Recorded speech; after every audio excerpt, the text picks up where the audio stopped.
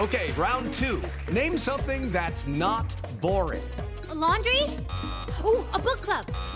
Computer solitaire, huh? Ah, sorry, we were looking for Chumba Casino.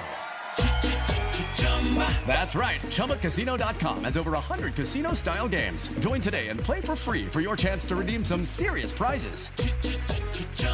ChumbaCasino.com. No purchase necessary. Void where prohibited by law. 18+. Terms and conditions apply. See website for details. Let Mysteries at Midnight be your destination for detective whodunits and captivating mystery stories. You'll hear classic stories like Sherlock Holmes, Agatha Christie's Poirot, and short tales from H.G. Wells, Charles Dickens, Edgar Allan Poe, and others. I'm Christopher, and I read these classic stories in the soothing style of a bedtime story, so you can listen to them in bed when you drift off to sleep. Search for Mysteries at Midnight on Apple Podcasts, Spotify, or your favourite podcast app, and follow and subscribe so you don't miss out on new episodes.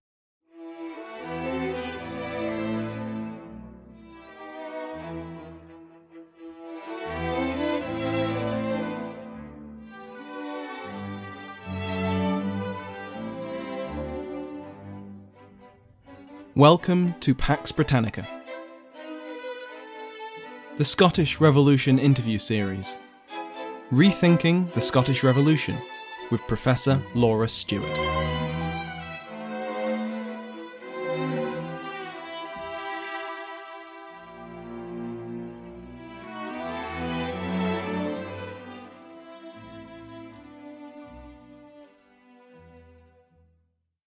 Welcome to the Pax Britannica Scottish Revolution interview series. In this episode, I'm thrilled to be speaking with Laura Stewart, Professor in Early Modern History and Head of Department at the University of York. Professor Stewart has published widely on the 17th century and especially the period of the British Civil Wars. In 2016, Professor Stewart published Rethinking the Scottish Revolution, Covenanted Scotland, 1637 to 53, and it's on the basis of this book that I spoke with her today. More recently, Professor Stewart has co-authored Union and Revolution, Scotland and Beyond, 1625 to 1745, and I highly recommend both books. More details can be found in the show notes and on the website, paxbritannica.info. Professor Laura Stewart, thank you so much for joining me today. Thank you for inviting me. So, speaking of the historiography of your work, your monograph is titled Rethinking the Scottish Revolution. So that begs the question, what needed rethinking about the Scottish Revolution? Well, the first thing I want to say is that, like all historians, I stand on the shoulders of giants. And the first name that comes to mind when you think about the Scottish Revolution is that of David Stevenson. It was David Stevenson who coined that phrase. And I believe his definitions still hold water. As far as David was concerned, the revolution entailed a major change in the character of government brought about by violence. And I think that sounds pretty incontrovertibly what happened in the late 1630s. The first point is that we know that the Covenanters seize power using military force. They raise an army and they rebuff King Charles I's attempts to quell what he sees as a rebellion, using the military resources available to him as a king of England and Ireland, as well as Scotland. And I think in historical terms, just to sort of deviate slightly for a moment, that's an absolutely extraordinary moment. The Scots do not have a good track record of going into battle with the English and prevailing. And what's really important here is the kind of work that Steve Murdoch has done on expatriate soldiers who then return to Scotland, and they provide the backbone of the Covenanting army. So the Covenanters are able to face down Charles I twice in 1639 and 1640. So from that point of view, it's evident that violence was used in order to make a major change in the character of government. And that, again, is where David Stevenson's work was so important. In essence, he shows that what the Covenanters do is they repatriate the powers vested in the King of Scots and put them into the hands of the three estates in a fantastic piece of constitutional sophistry. The Scottish Parliament argues that it has always been made up of three estates: the titled nobility, the barons, and the burgesses. And they get away with this extraordinary fiction where they just remove the clerical estate, which has been there for hundreds of years. They get rid of the bishops. Roger Mason calls this baronial or aristocratic conciliarism. And I think that's a nice way of capturing what happens here. It creates a form of government that is genuinely more representative, at least of the landed elite, than the increasingly narrow court-focused regime that had been operating under James and Charles since 1603. Now, with my work, I went a little bit further, and what I wanted to really say was that it's the Archipelagic War from 1644 that transforms the state. But to all intents and purposes, David Stevenson's definition stands up for me. He goes a little bit further, defining the revolution as political and constitutional means that it's not a social revolution. It's not a revolution in which one social class seizes power from another social class. For me, it's the same sort of people who wield power in the 1640s that have always dominated Scottish society, and that is the landed nobility. Now, I would look to John Young's work, for example, and agree that there's more representation for the barons and the burgesses, but it's pretty clear to me who's running the show right through to 1651. Indeed, beyond 1651, it's the nobility who are leading resistance to the English occupation. Where I'm better aligned, I think, with John is that you can contend that the nobility are having to collaborate much more actively with their social inferiors in the 1640s, in Parliament, in the Committee of Estates, which is the executive committee that essentially runs Scotland from the middle of the 1640s onwards. And they're also having to do that in the localities where there's a stupendous effort required to resource an archipelagic war by the middle of the decade. Now, what I'd like to stress here is that I'm not saying there aren't social tensions in Scotland. I'm not saying society hasn't changed in the past century or so, but my work wasn't about that kind of long-term social change. And it's entirely possible, I think, that the future research will want to put the social back into the Scottish Revolution in ways that I felt I wasn't equipped to do. In that sense, there was an interesting, but now I think rather neglected book by the historian and former Edinburgh City archivist, Walter Makey, which was about this very issue. He talked about a silent revolution in which the feuing of church land from the 16th century changes the nature of land tenure. This is something that Alan McInnes picked up on in his book, the making of the Covenanting movement. Julian Gooday's done work on this, but it's an area that I dabbled in and discovered it was so difficult and complicated. I was going to stick with simple definitions of political and constitutional revolution and leave the social to someone else. So I think that's where I sit in terms of the extraordinary work that's been done from the 1970s into the 21st century on this absolutely fascinating period in Scotland's history. But there were things I wanted to add to this interpretation, and I wanted to flesh it out a bit in ways that I thought had perhaps not come through so much in the groundbreaking work that I've just mentioned. And it was here that I turned to the work of the American sociologist Charles Tilley, and I wanted to think about his definitions of revolution. He talks about something called a revolutionary outcome. How do we get from a position whereby a revolution might happen to a revolution actually happening? And he argues that a revolutionary outcome occurs when the victors in a struggle for power are able to gain the support of significant portions of the population. And so I wanted to examine, in the Scottish case, that appeal to the people, which I think is crucial for understanding why the Covenanters succeed. For me, it's not only the raising of an army that matters, it's the way in which the Covenanters used people power in advance of that development in order to get to the point where they were strong enough to be able to face down Charles I. So for me, the threat of violence is present there in 1637 and 1638. And what's interesting is that the Covenanters are successfully able to keep it in check. And that makes what happens in Scotland different, obviously, from the narrative events unfolding in England. And when I was thinking about these issues, I found the English historian Peter Lake's concept of publics really informative and really good to think with. I want to stress here that I did not argue that a Habermasian public sphere came into existence in 1638. I liked his notion of publics as as temporary and unstable. And I think that something like that happens in the later part of the 1630s, because you have got Covenanters and the king's supporters making pitches to the people that present different visions of the constitution. One that, in simple terms, the Covenanters put forward, which is much more participatory, as opposed to a royalist constitution, where obviously the emphasis is on the king as the fount of law, on royal authority. And at the same time, they're also presenting two different visions of the church. And one Presbyterian, shorn of bishops, one obviously, again, much more emphasis on royal authority. And in order to do that, they're also having an argument about what the Reformation was.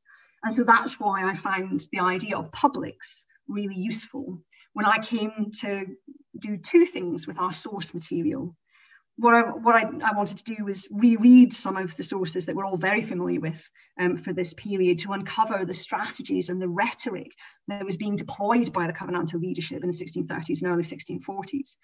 And I also wanted to bring in some source material that we didn't know so well, especially the manuscript or scribal polemic that was circulating in the later part of the 1630s.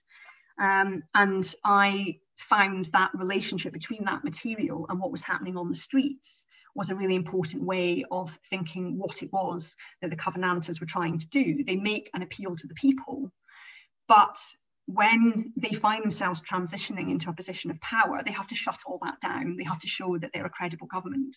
And that's what the Covenanters are able to achieve by 1641. And they get the king to agree to it, whereas we know things go very differently in England, and you end up with a breakdown into civil war. So there was a third thing that I also wanted to do with my work here, and that was reappraise the National Covenant itself. And 17th century historians are very familiar with the text of the Covenant. It is not a thrilling read, but at least it's not very long. It's a text that's been studied to death.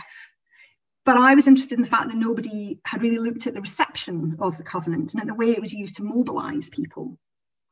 I thought perhaps we'd focus a lot on the signing of the Covenant, which is really interesting. But I think we needed to take into account that many more people swore the Covenant. They mostly did that in their parish churches. And to me, this must have been an extraordinary communal event. To my mind, it's that communal experience that explains the deep social roots put down by the National Covenant, explains why it survived and thrived beyond the destruction of the regime that had created it. And it was a very exciting part of my research.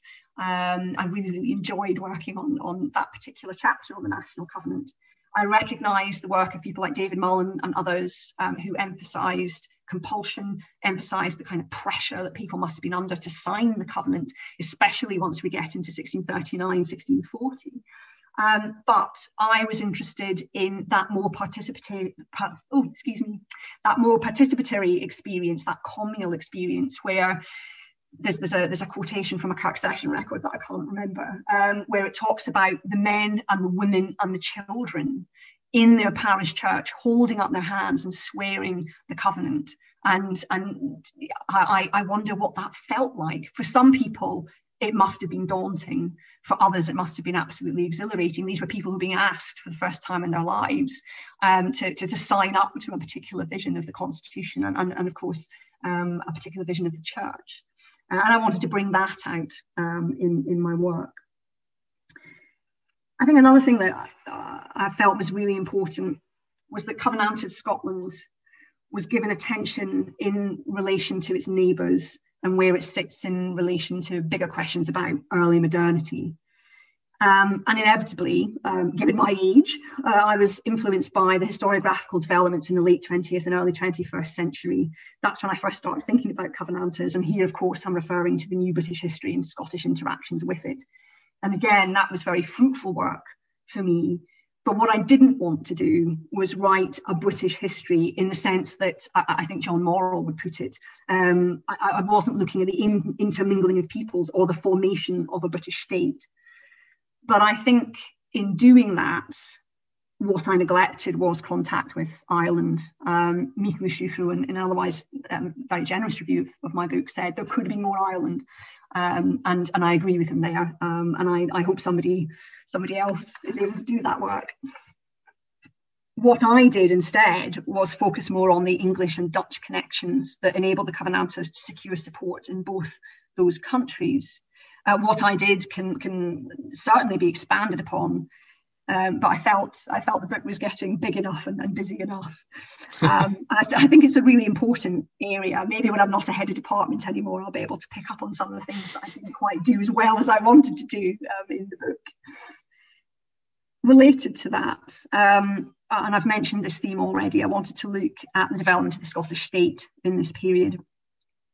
I asserted that it is the accelerated development of the state in the 1640s that also makes this a revolutionary period. And I was influenced by a very wide range of work here.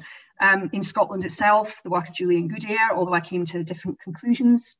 English scholars, notably Mike Braddock, also Ian Gentles, but scholars of small European states were also really helpful for the way that I was thinking about these issues.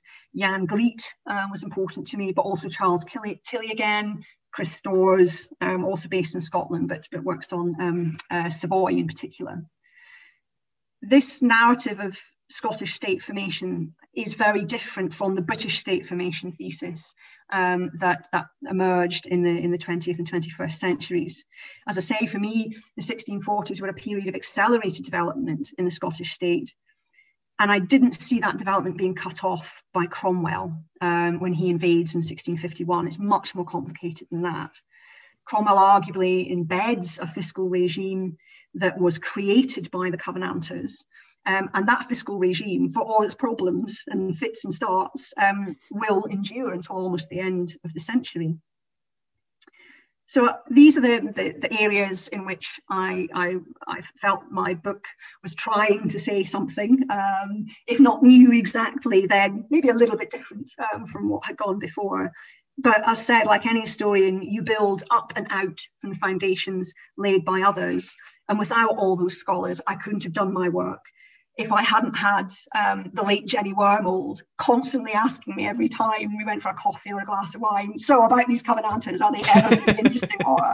Then I don't think I would have ever finished the book. And it remains a great sadness to me that although Jenny saw the early days of that book, she never got to read it in its entirety. And I'm convinced that had she read it, I would finally been in position to say, Jenny, that is why Covenanters are important. And she'd have got it. There's a lot to pick up on there. The first thing that comes to mind, the way you mentioned that the Covenanters made use of public opinion almost and appealed to the people and to publics. I was speaking to Dr. Louise Yeoman earlier in the series, and she uses a term called regenerate authority, and she highlights the case of a young girl, Margaret Mitchelson, who appears to be in direct contact with God.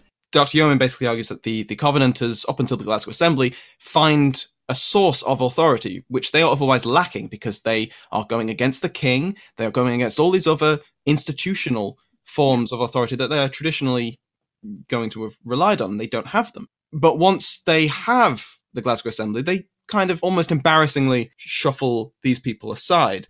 Do we see a similar trend with the popular aspect of the National Covenant? Once the Covenanters are in power, once they're successful, do they keep relying on the public legitimacy of the Covenant, or do they try and put this to one side? I think the archipelagic scale of warfare in the 1640s and means that they keep having to come back to what the National Covenant stands for. What does it mean?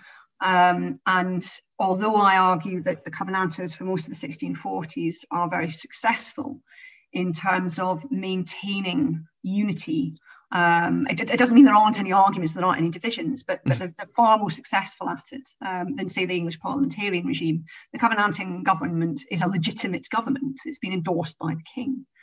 But I think that those forces that have been unleashed in the later part of the 1630s and 1640s are not easy to contain. It takes an extraordinary effort to do it. Part of the reason they're able to contain it is precisely because they're able to they continue to make the argument that the archipelagic war is like the conflict of 39 and 40, a defensive war, in the sense that if the king wins in England, then we're going to be right back where we were in the middle of the 1630s, and we don't want that. nonetheless, it remains troubling for many people's consciences that in 1643, the Scottish Parliament agrees a treaty called the Solemn League and Covenant with the English Parliament, and that means that they provide military support for the English Parliament in its war against Charles I. It's very hard to argue that that's not an aggressive war if you were marching an army across the Anglo-Scottish border and then fighting the king. So I think there is more work to do on that tremendous effort to keep the Covenanting movement together. In my book, I talked more about the later part of the 1640s, when the Covenanting movement nearly falls apart. And it was at that point where I saw petitioning and the use of print once again coming to the fore. They're better able to contain crowds. You don't see the level of crowd activity in 1648 that you've seen 10 years earlier, but nonetheless there are clear continuities with what's happened at the end of the 1630s. And what's quite interesting to me is that those arguments in 1648, which are around whether the Scots should support Charles I, that seems a much more compelling moment than the royalist rising of the mid-1640s, which I've always thought is curious in the way there's so little appeal to the people. And that campaign it very nearly topples Covenanter government. But in the end, the army that's in England is sent back up over the border and is able to destroy those forces. And I think that, again, the effort in the wake of that royalist rising to bring people back into the fold and to re-articulate what it is that the Covenant stands for means that engaging people with the Covenant is an ongoing dynamic process right through the 1640s. So while we're on the subject of the royalists, if the Covenanters are revolutionary, would that make the royalists counter-revolutionary? Is that a useful term when we're talking about these kind of factions? Yeah, that's interesting. So I think for royalists, I mean, could you call them counter-revolutionary? I think the thing about Montrose's rising, Montrose was, of course, an erstwhile Covenanter, and his rising does speak to that fundamental tension within the National Covenant. The National Covenant upholds the authority of the king, but what if the king doesn't uphold the true Reformed faith and doesn't uphold the parliamentary constitution that's partly underpinned by the Covenant? So when we're thinking about what the royalists are trying to achieve in the 1640s, counter-revolutionary is maybe not a bad phrase, because they want to restore the status quo ante. Montrose is committed to toppling the Covenanters in Scotland in order to create space for the king to overcome his parliamentarian enemies in England.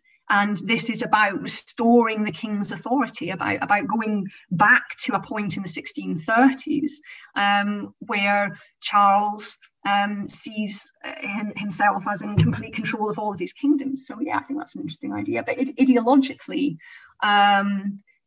they've not got much to offer in the 1640s. You know, if you're someone like Bishop Maxwell, and you're arguing for the restoration of the king's powers, and you're saying that the king rules by divine right, everyone's thinking, so it's going to be 1633 again, is it? Not a vote winner. No. If there was a lot of voting going on in the 1640s, this is not what they would have gone for. I'm glad you bring up Montrose because, yes, like you mentioned, he was a Covenanter and then he splits off. And the debate about when he decides to do so is outside the scope of this interview. But what's beyond debate is that the Covenanting movement has problems with unity. You've touched on it already. I'm curious how much, it's just occurred to me now talking about Montrose, how much of the difficulties keeping the movement together stem from the vagaries of the National Covenant, which was deliberately so that everyone could believe what they wanted to believe from it, and how much of it was down to less ideological issues like personalities. Argyll and Montrose were not good friends, No. to put it lightly, and how much things like the economic or pragmatic reasons. So as I've said already, there is that inherent tension in the covenant. What do you do if you say you uphold the authority of the king and then the king doesn't uphold the things that are fundamental to the covenant? And that tension is exacerbated by events elsewhere in the archipelago. And I've mentioned already the kinds of stresses that are placed on the Covenanting movement by entering the war in England. They're already engaged militarily in Ireland.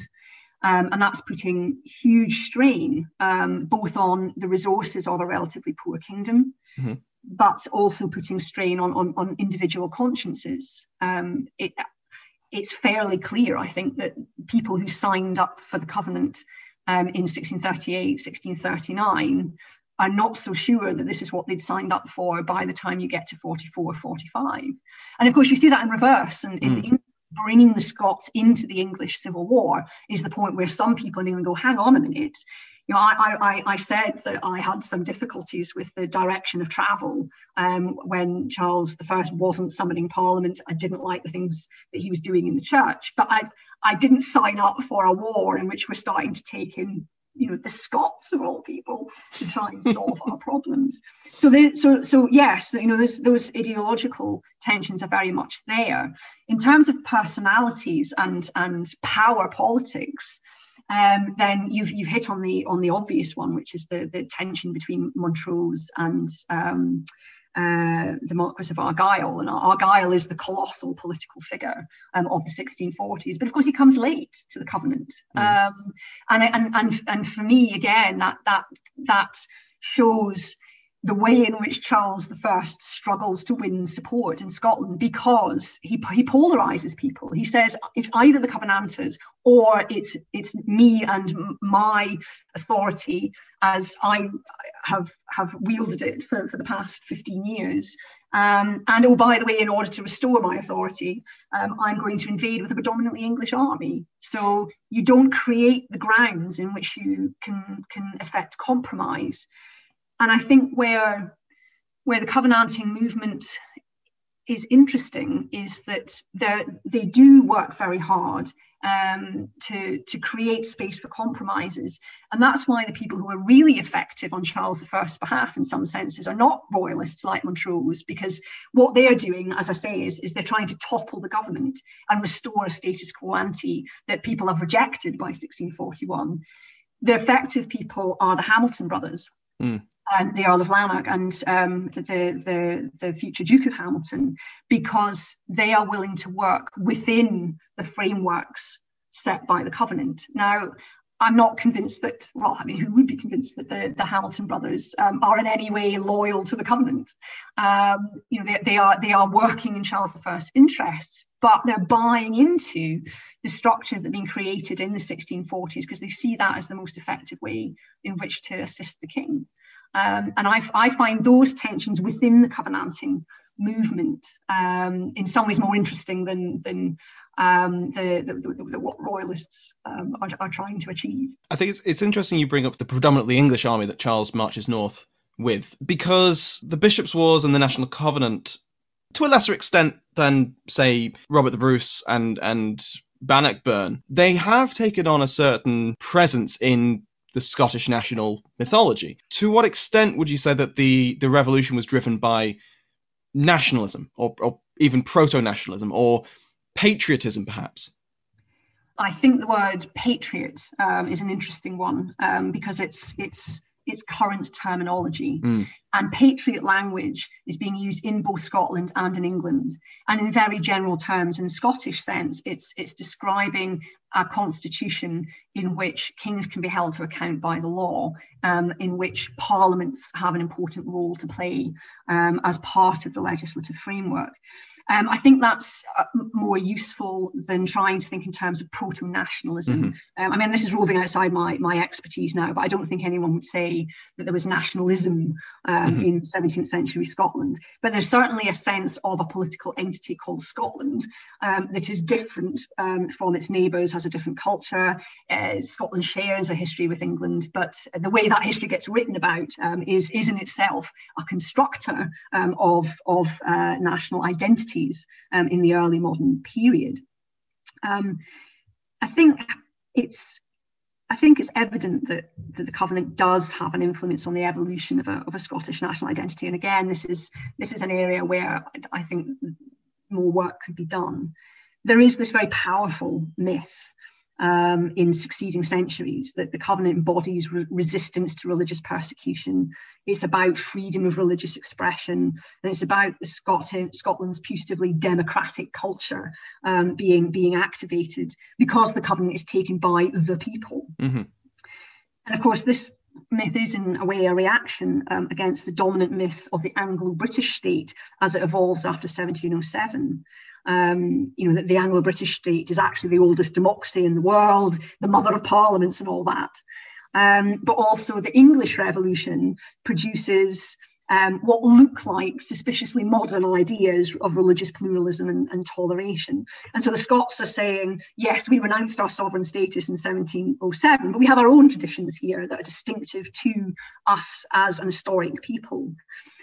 So on one level, the continued interest in the National Covenant and what it represents long after, as I say, the actual Covenanting regime has been destroyed, could be seen as a response to perceived cultural imperialism. But I suppose the thing that I need to add here is that both the Scottish and the Anglo-British myths are just that, they're myths. The Covenant isn't about democracy as we would understand it now, although the fact that it's taken by the people undoubtedly gives it subversive potential, and that's really important to know. It's certainly not about freedom of religion. If anyone knows anything about the Covenant, it's that it's rabidly anti-Catholic, and it probably wasn't very hot on any other world religion, even though it doesn't mention them by name. So we have to remember that the Covenant doesn't have much to tell us about modern Scottish society, but that doesn't mean we should ignore it. And I think our job as historians is to understand why the idea of the Covenant continues to have appeal, at least to some Scots, many decades and centuries after it ceased to be the cornerstone of a particular kind of constitution.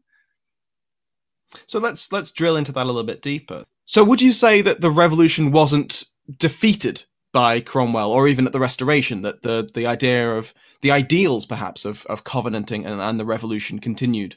On the most obvious level, of course, the Covenanting revolution fails. The government is destroyed, Scotland is conquered and occupied by an English military regime. Although interestingly, the Covenant is not outlawed in the 1650s. The General Assembly is shut down in 1653 because it's making such a nuisance of itself. But the Presbyterian Kirk at regional and local level is essentially left alone. And you could argue that it's the Restoration regime that is more committed to destroying the Covenant. It does outlaw the Covenant, but I think fails to obliterate it from popular memory, albeit the landed elite distance themselves from it, at least publicly.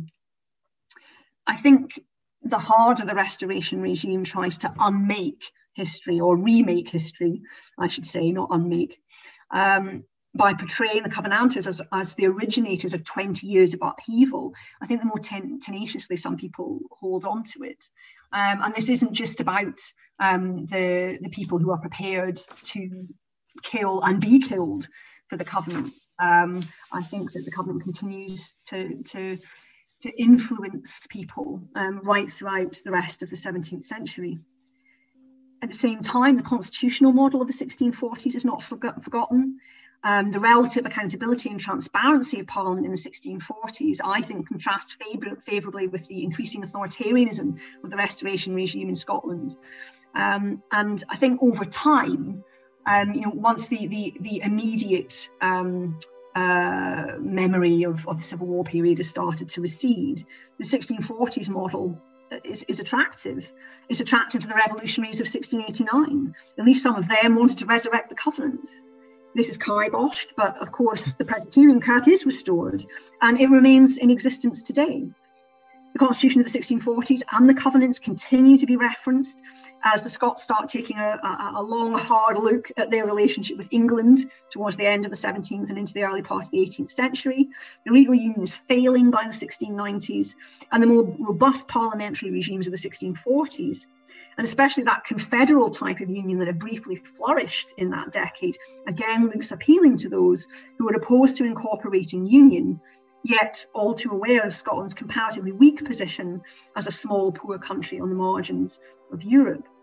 So I think, coming back to this question of defeat, on the most basic level, it's defeated, but what happens in the 1640s has lasting resonance. The ideas that are generated in that period don't go away and become embedded, I think, in Scottish political culture.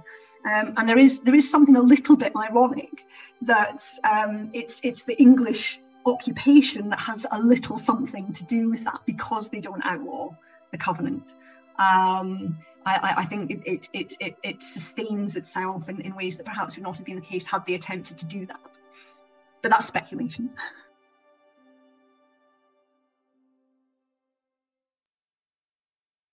With the Lucky Land Slots, you can get lucky just about anywhere. This is your captain speaking. We've got clear runway and the weather's fine, but we're just going to circle up here a while and get lucky. No, nothing like that. It's just these cash prizes add up quick. So I suggest you sit back, keep your tray table upright, and start getting lucky. Play for free at LuckyLandSlots.com. Are you feeling lucky? No purchase necessary. Void where prohibited by law. 18+ terms and conditions apply. See website for details. Hi, I'm Matt Albers, host of the Pirate History Podcast. The men and women of the golden age of piracy are some of the most infamous and often misunderstood characters in all of human history. You know their names: Captain Morgan, Anne Bonny, Henry Avery, Mary Read, Captain Kidd, Blackbeard. But do you know their stories, their real stories? Every week over on the Pirate History Podcast, we explore the real lives of these pirates. We examine what made these pirates sail the high seas in search of plunder and adventure and revenge. The real stories are a lot more complex and a lot more interesting than the stories most of us have been told. If you'd like to hear the stories of the real men and women who went on the account and sailed under the black flag, join us on the Pirate History Podcast. Most of the leading figures on both sides, Covenant or Royalist in between, are men. It's a patriarchal society. But what's certainly true is that women, both aristocratic and otherwise, are playing very important roles in the revolution. I wonder if you could expand a little bit on that. Yes, I think the role of women in these events is something that I felt really demanded more attention, and I'll tell you why I thought that. It's because I myself had not given them enough attention in the earlier part of my career, and this is a salutary lesson to any students who are listening. I went along to give a paper in London. I can't remember what conference it was, and it was a truly terrible experience. At least it was at the time. I'd given a paper on the 1637 prayer book riots. And I was heavily, and in hindsight, justifiably criticised for not mentioning women. I'd focused on the responses of men and responses of institutions without considering that all of that was gendered. And I went away and I licked my wounds, and then I thought, right, this needs to be done. And so I started with the key text when anyone approaches the involvement of women in the 1637 riots, and that's Natalie Zeman Davis's article, Women on Top. And she'd used the example of Edinburgh's rioting women to make the case for the licence that otherwise patriarchal early modern societies afford women under certain circumstances. Now, I need to stress here that I was by no means the first person to have noticed, apart from Nan Rosine Davies, that women were involved, not only in the disturbances of 1637, but also in the Presbyterian circles from whence those protests had emanated. David Stevenson, especially David Mullen, had long since pointed to the prominence of women in Presbyterian circles. But I felt there was a lot more to say, both about the significance of that female presence and about the explicit gendering of the attack on the Covenants by their opponents. So I wanted to think about a society in which women did have authority within certain parameters, where they were collaborators with men, not acting alone, and where they accepted that leadership, at least in public, needed to be the responsibility of men. And going back to David Stevenson's work and David Mullen's work, it seemed to me that Presbyterian circles, with their emphasis on spiritual, if certainly not political and social equality, and the relative social openness that goes with that, did create spaces in which women had voices and had agency. And I thought this implicitly offered a corrective to the idea that it's a very popular idea that there's something uniquely misogynist about Scottish Presbyterians. It turns out that within those circles, as I say, women do have prominence and do have status. I also wanted to say more about the gendering of political polemic, and I've got an article that's coming out in the Huntingdon Library Quarterly this autumn. Oh my goodness, I might need to finish it. which is looking at a manuscript where I can explore the gendering of political polemic in more detail, and also linking it back to developments in the later part of the 16th century. I won't say more about that, but what I wanted to discuss in terms of the book was the way in which royalists sought to condemn Covenanters by highlighting the role of women. This is evidence that they're aiming to take down the social order, or at the least their tactics are going to result, wittingly or unwittingly, in the collapse of the social order. And so I do wonder, and I'm speculating a little here now, whether the visibility and audibility of women in the 1640s, both in Scotland and in England, has longer term cultural and social consequences. It frightens people. And in the wake of the conflicts of the middle of the century, women had to be put back in their boxes. Does that moment affect gender relations and political polemic later on in the century? And again, this was a part of my research that I really enjoyed. It was hard for me as a woman not to be excited about the examples of Edinburgh women roving the streets with their kitchen knives, kidnapping members of the legal elite and making them swear the Covenant. So just from that point of view, I think, as I say, the visibility and the audibility of women, the way in which the challenge to authority in the 1630s is both enabled by women behaving in those ways and create spaces in which they become visible to us is one of the things that I think makes this period exciting.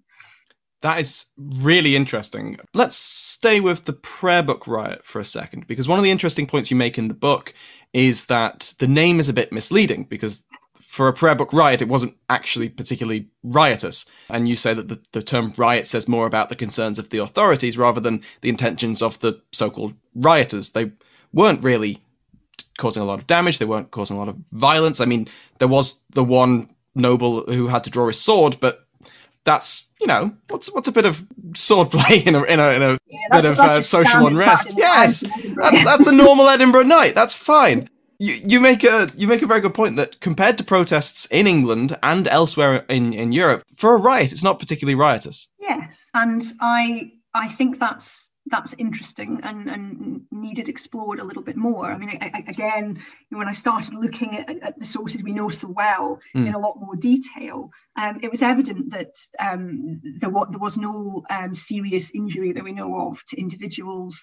There was stone throwing at St Giles, then a cathedral. There's no doubt that the crowds were frightening. You know, if you were a royalist politician, if you were the provost of Edinburgh, then you had reason to feel very intimidated if you were in Edinburgh in 1637. But the violence is contained, and one of the things that I wanted to argue was that actually the Privy Council ought to get more credit for their ability to recognise the messages that were being sent out by the Covenanters in the way that they organised the disturbances and in the prominence that were given to women, that the gendering of those disturbances was a message to the Privy Council, that this was not intended to be disturbances that heralded a direct challenge to royal authority. And it's only when Charles refuses to compromise, when what will become the Covenantal leadership cannot get across to the king, this is serious, that they then have to up the ante, and they have to develop more radical tactics. So I think that moment in 1637 is meant to be one in which the Scottish political elite say the prayer book is enough. We can't take more of this. Your Majesty, here are the grounds for compromise. Here are the grounds for negotiation.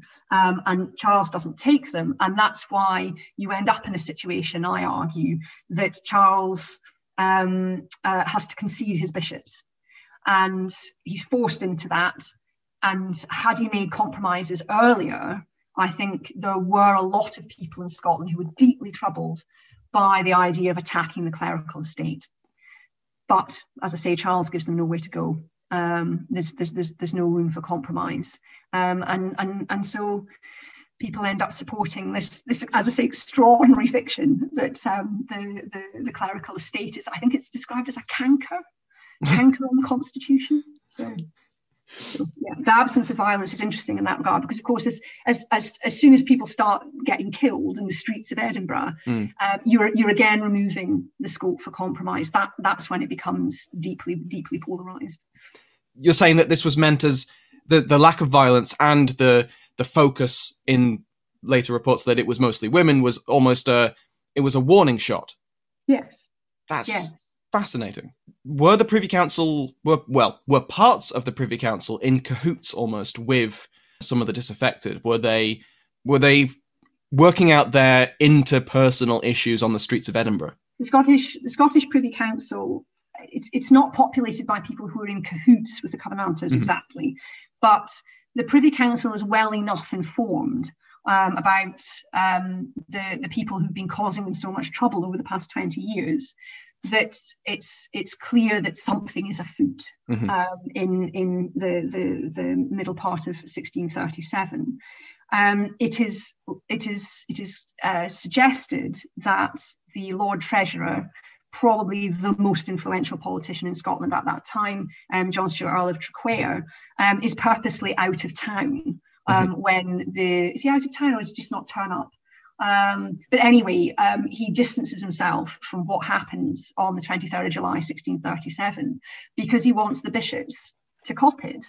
And he will come back and solve the problem. And solving that problem will involve downgrading those very aggressive bishops that he sees as problematic presences on the Privy Council. So it's not quite cahoots as such, but yes, there's a power play going on the Privy Council that makes this situation even more complicated, and ultimately, I think, does advantage the Covenanters, because it means that the king is getting conflicting information about what's actually going on in Scotland.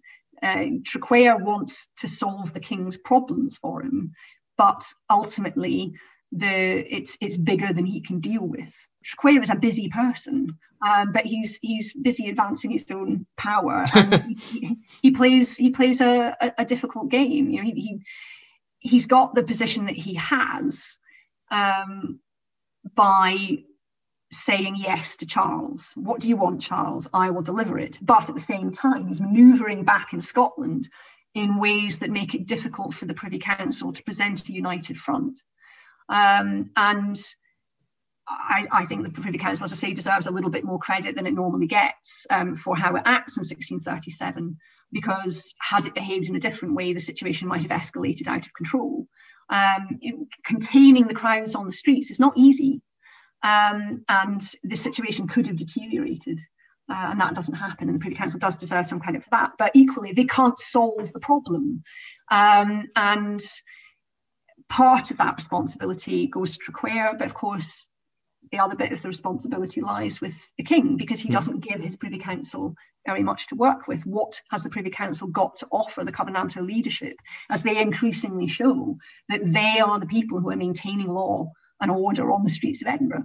We spoke a little bit before about the social aspect of this and the fears that Covenanters were threatening the social order. Now, in England, especially later in the 1640s and into the 1650s, there are social revolutionaries, the diggers, the levellers.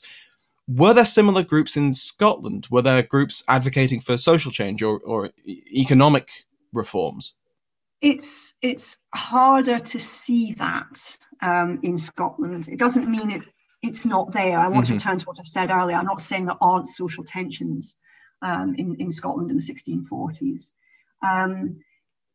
One of the reasons that we can see the levellers and the diggers, well, particularly the levellers, is because they write and they publish. And I think Mike Braddock refers to the levellers as textual communities, people who are connected through the medium of print.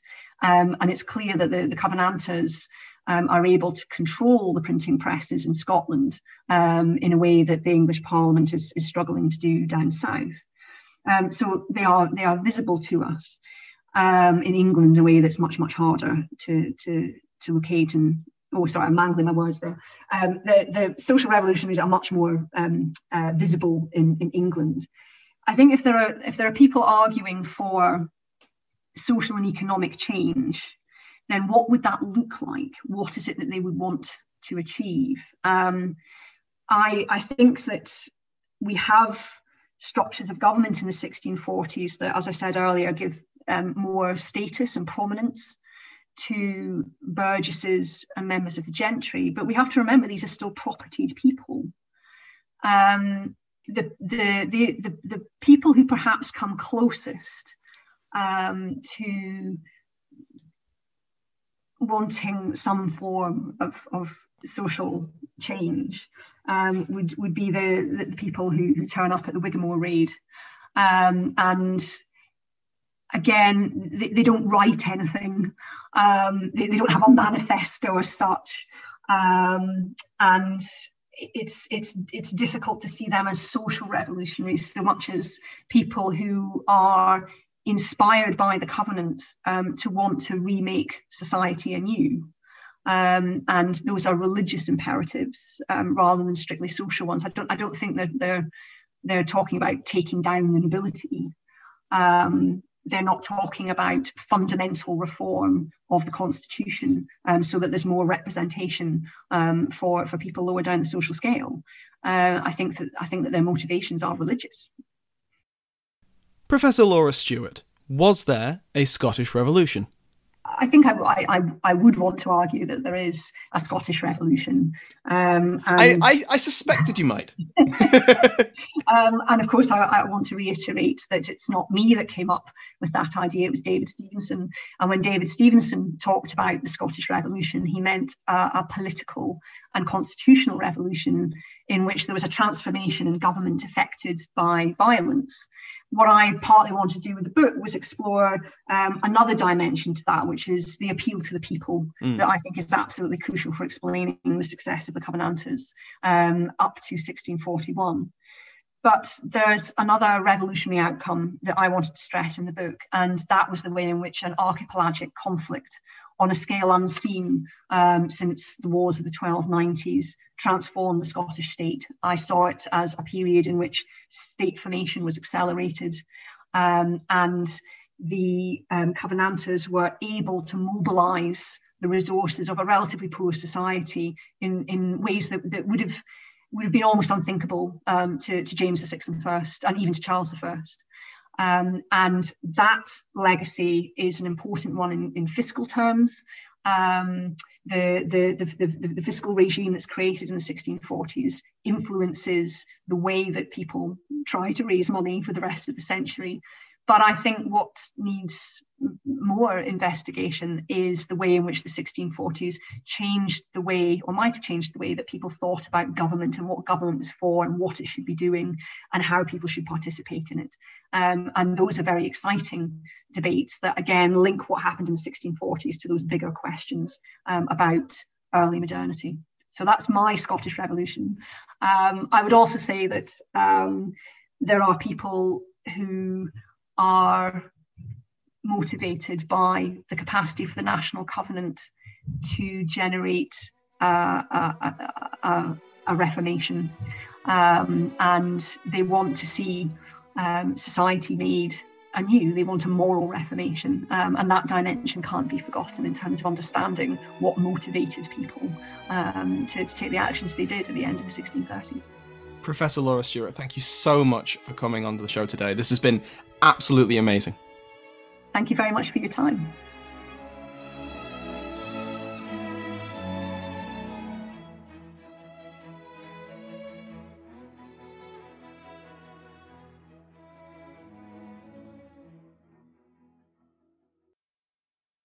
Step into the world of power, loyalty, and luck. I'm gonna make him an offer he can't refuse. With family, cannolis, and spins mean everything. Now, you wanna get mixed up in the family business. Introducing The Godfather at ChumbaCasino.com. Test your luck in the shadowy world of The Godfather slot. Someday, I will call upon you to do a service for me. Play The Godfather, now at ChumbaCasino.com. Welcome to the family. No purchase necessary. VGW Group. Void where prohibited by law. 18+. Terms and conditions apply.